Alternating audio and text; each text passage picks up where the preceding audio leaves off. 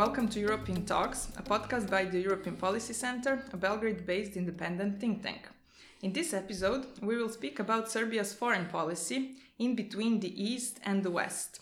Serbia has prioritized EU membership as foreign policy objective, but it also nurtures intensive relations with other global powers. Is Serbia sitting on two or more chairs, and is such position sustainable? How can the EU maintain its gravitational force in Serbia? To discuss these issues, our guest today is Duško Lopandić, ambassador and essayist. Mr. Lopandić, welcome to our podcast. Hello. Well, let's start with the fact that the policy community from the West is emphasizing or even overemphasizing the growing influence global powers such as China, Russia, and maybe Turkey have on Serbia. Are they right in such approach? No, I think they are not right. Actually, they are having their own perspective, and this perspective is always made from national interest.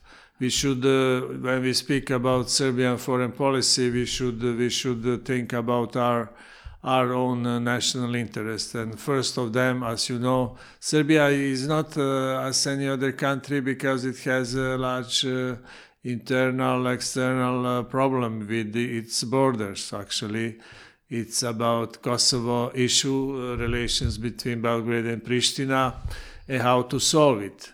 And our foreign policy for big part of it, unfortunately, has been influenced since a rather long time by those kind of internal status factors. I may remember period when there was a struggle about so-called continuity of former Yugoslavia. There was another issue between Serbia and Montenegro, and this one is the third one in my career, which actually is connected with those things as borders. That's why when we also speak about our European integration, we should not forget about this issue. On the other side, as foreign relations are concerned, we are part of the so-called Western Balkans, which is one of immediate neighborhoods of or internal backyard of European Union. European Union has two other immediate neighborhoods where it is unfortunately failed miserably with this foreign policy. One is in the Eastern Europe, as we know, full of frozen conflicts and with very difficult and specific relations with Russia. And the third one is even worse. It's Southern Mediterranean, part of so-called Mediterranean policy in a time of European Union, which is again full of struggles, wars, and different problems, issues like migrations that we know very well. Mm-hmm. So you're saying that, in fact, these countries know very well how big, the Western countries know very well how big the influence is of other non-Western global powers, but for their particular national interests, they're representing it the way they do. Well, I mean, we should be very careful not to fall back in trap of big conflict. That's our primary interest. It is obvious that European Union is a kind of solution. The way that states behave and interplay between them inside European Union would be good for us and for the region of Western Balkans. But as it is difficult to reach one goal, which means membership inside European Union, without the other one, which means relations between Belgrade and Pristina, then we, in our foreign policy, we should play every kind of cards that is on the table. Mm-hmm. I must say also that at this juncture, there is a kind of, if we look from far away. If we look to the European Union policies inside in this subject, Kosovo issue and in Western Balkans, there is unfortunately a lot of weaknesses. We see there are just few examples. CEFTA agreement, which was in the past child of influence of European Union in regional affairs, is almost blocked. Belgrade-Pristina, for the time being, has been taken over by Americans, as we know, because of incredible passivity or weakness of European Union that could not solve even most pressing ongoing issues like this story about taxes, Pristina taxes, and crumbling of CEFTA agreement, for example. So in this situation, it is not surprised that we are trying also to find another stronger support. Either it is in American administration or support from Russia or from the others. And what are your expectations of the new High Representative for U.S. foreign and security policy with regards to moving forward with the normalization of Belgrade-Pristina relations? Well, we will see. Obviously, he is coming and bringing some new energies, or probably also new method to the process. But we will see what will happen. It will be connected also with the other serious issues around. The High Representative is overburdened by so many issues that the question of priorities is one of them. And we saw with the former High Representative that unfortunately this Belgrade-Pristina dialogue was not here priority so much. Mm-hmm.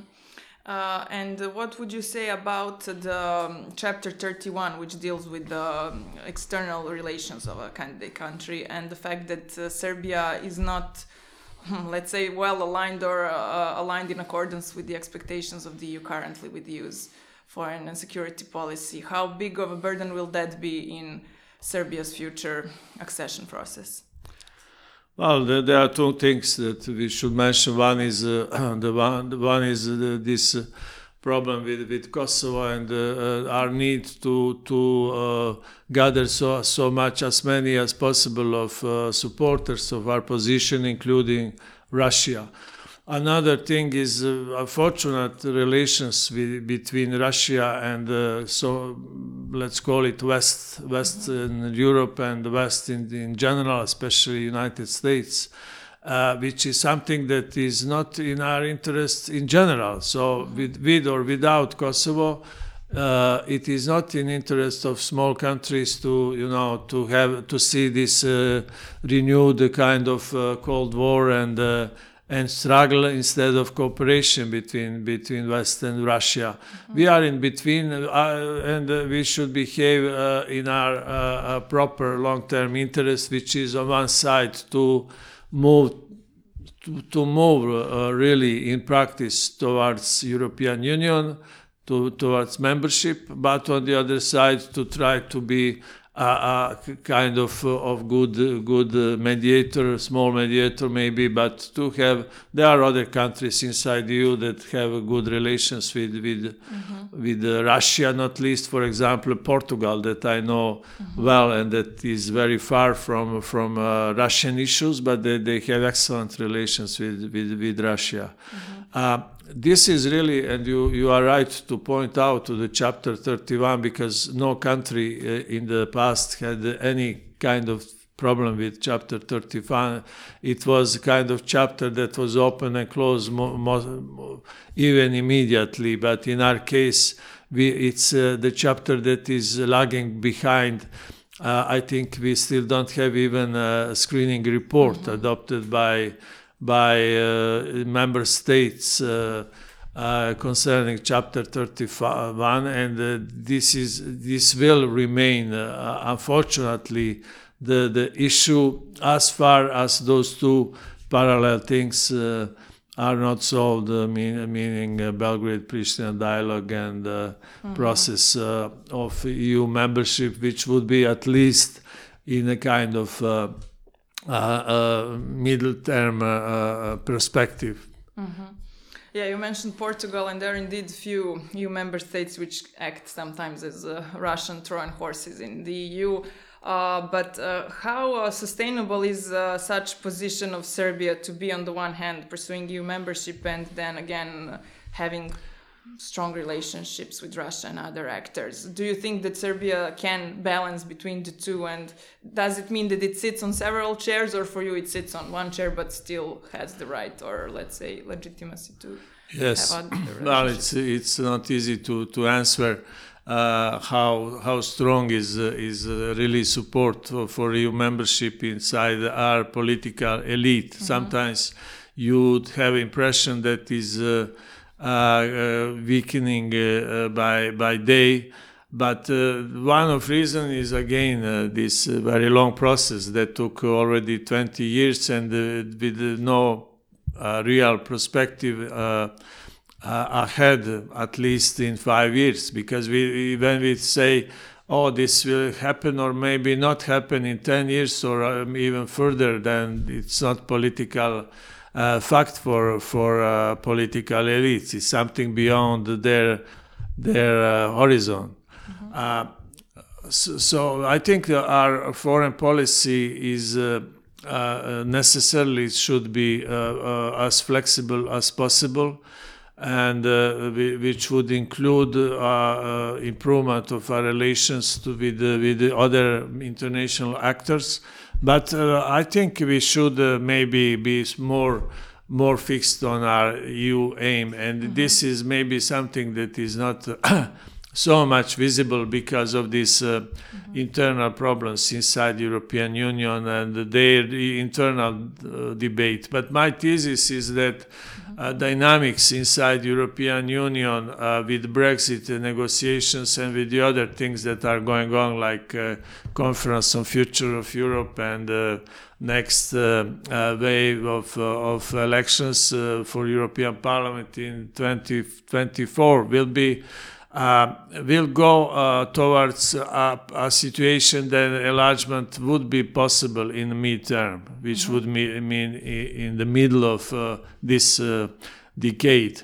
So Serbia should, from my point of view, aim to the policy, especially internal policy, that would be ready really to be part of European Union by the middle of this decade, which would then include also a lot of reforms that are missing. The current, the newly elected president of the European Commission has, in a way, created this notion of neologism, or let's say the phrase of geopolitical commission as something which flows during these months. And do you see the accession of the Western Balkans in the EU as part of it? Does the current leadership of the EU sees the Western Balkan enlargement predominantly as a security issue and geopolitical issue?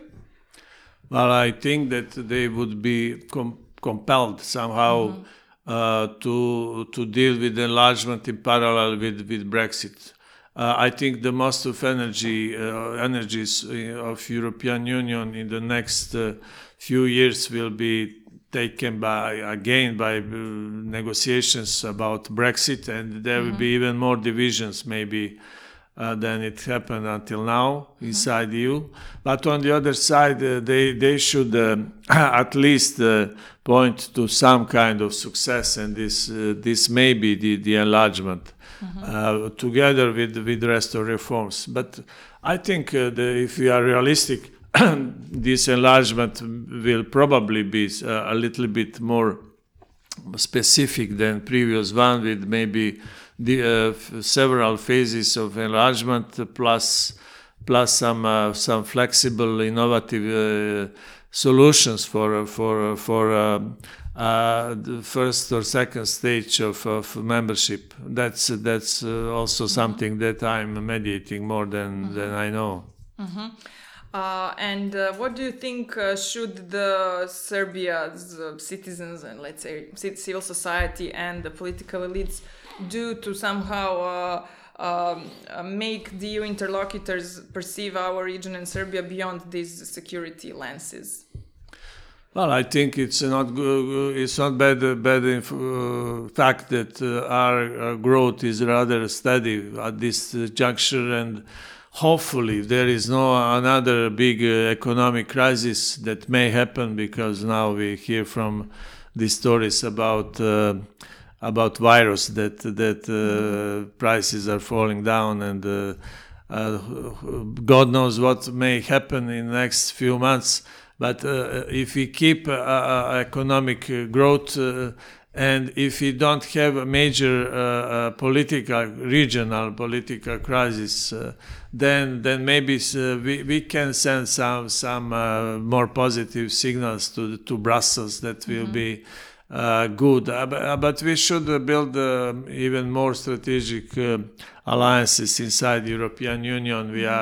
We did something with French, and we should do more with French. For example, we should continue with the Germans. We should re-engage Italians that are very close and always been interested in the Balkans. But we should also explain more with Poles and with Baltic states our position, and maybe to get to some more understanding that is now missing. So there is a lot of foreign policy to do with regard to the EU member states, and I think we are more at this juncture we are more active with those who are so-called non-recognizers, but not so much with the rest. You mentioned economic development, and coming back to the story of the non-EU influencers in Serbia, do you think that the economic activities of these actors and countries do favor to Serbia's EU integration process or not, broadly speaking? Well, in general, I think it should be welcomed. All kind of economic involvement in the region is positive because it means more investments and more cooperation. But in general, this is not a strategic thing. Chinese, well, we are too small, I would say, to really influence big things. We know that our regional GDP is something like 1 point something with regard to EU, or Serbia is something like 0.7% of GDP, so it's very small. But speaking about discussion with society, I think we have really huge and bigger issues like this migration, both immigration and external emigration of our young people, like green policies and such things. There are a lot of things that people would be very much interested to discuss, and we need, for example, for Serbia also some kind of proactive immigration policy, and people should understand that maybe it will be necessary, if not good, to have more Indians working here around, or Pakistanis, or I don't know who, to work in our market. That's probably something which is also missing in the debates within the EU countries very much. Mr. Lopandic, is there anything that you would like to add which has not been mentioned during this conversation? Well, I think that it is very good to discuss and to think about foreign external influences of our policy. I think also that we should aim at kind of more strategic documents concerning foreign policy. Maybe this is one part of our activities that are missing. Obviously, this is responsibility of official institutions, but I think that think tanks that are involved with foreign policies or with EU policies can contribute very much in formulating a new policy for new decade. And this is something which was one of your messages recently at the event European Policy Center organized on the occasion of representing the results of Global Go-To think tank rankings, where CEP has been ranked as the first number one think tank in the Western Balkans. Mr. Lopandis. So I congratulate you. Thank you. I thank you for this conversation and invite our listeners to stay tuned, because in the next half of this year, CEP will publish a study which will examine the role and influence of different global powers, non-Western powers in Serbia, such as China, Russia, Turkey, and so on. This study will be supported by Konrad Adenauer Foundation. Thank you again for your conversation. Thank you.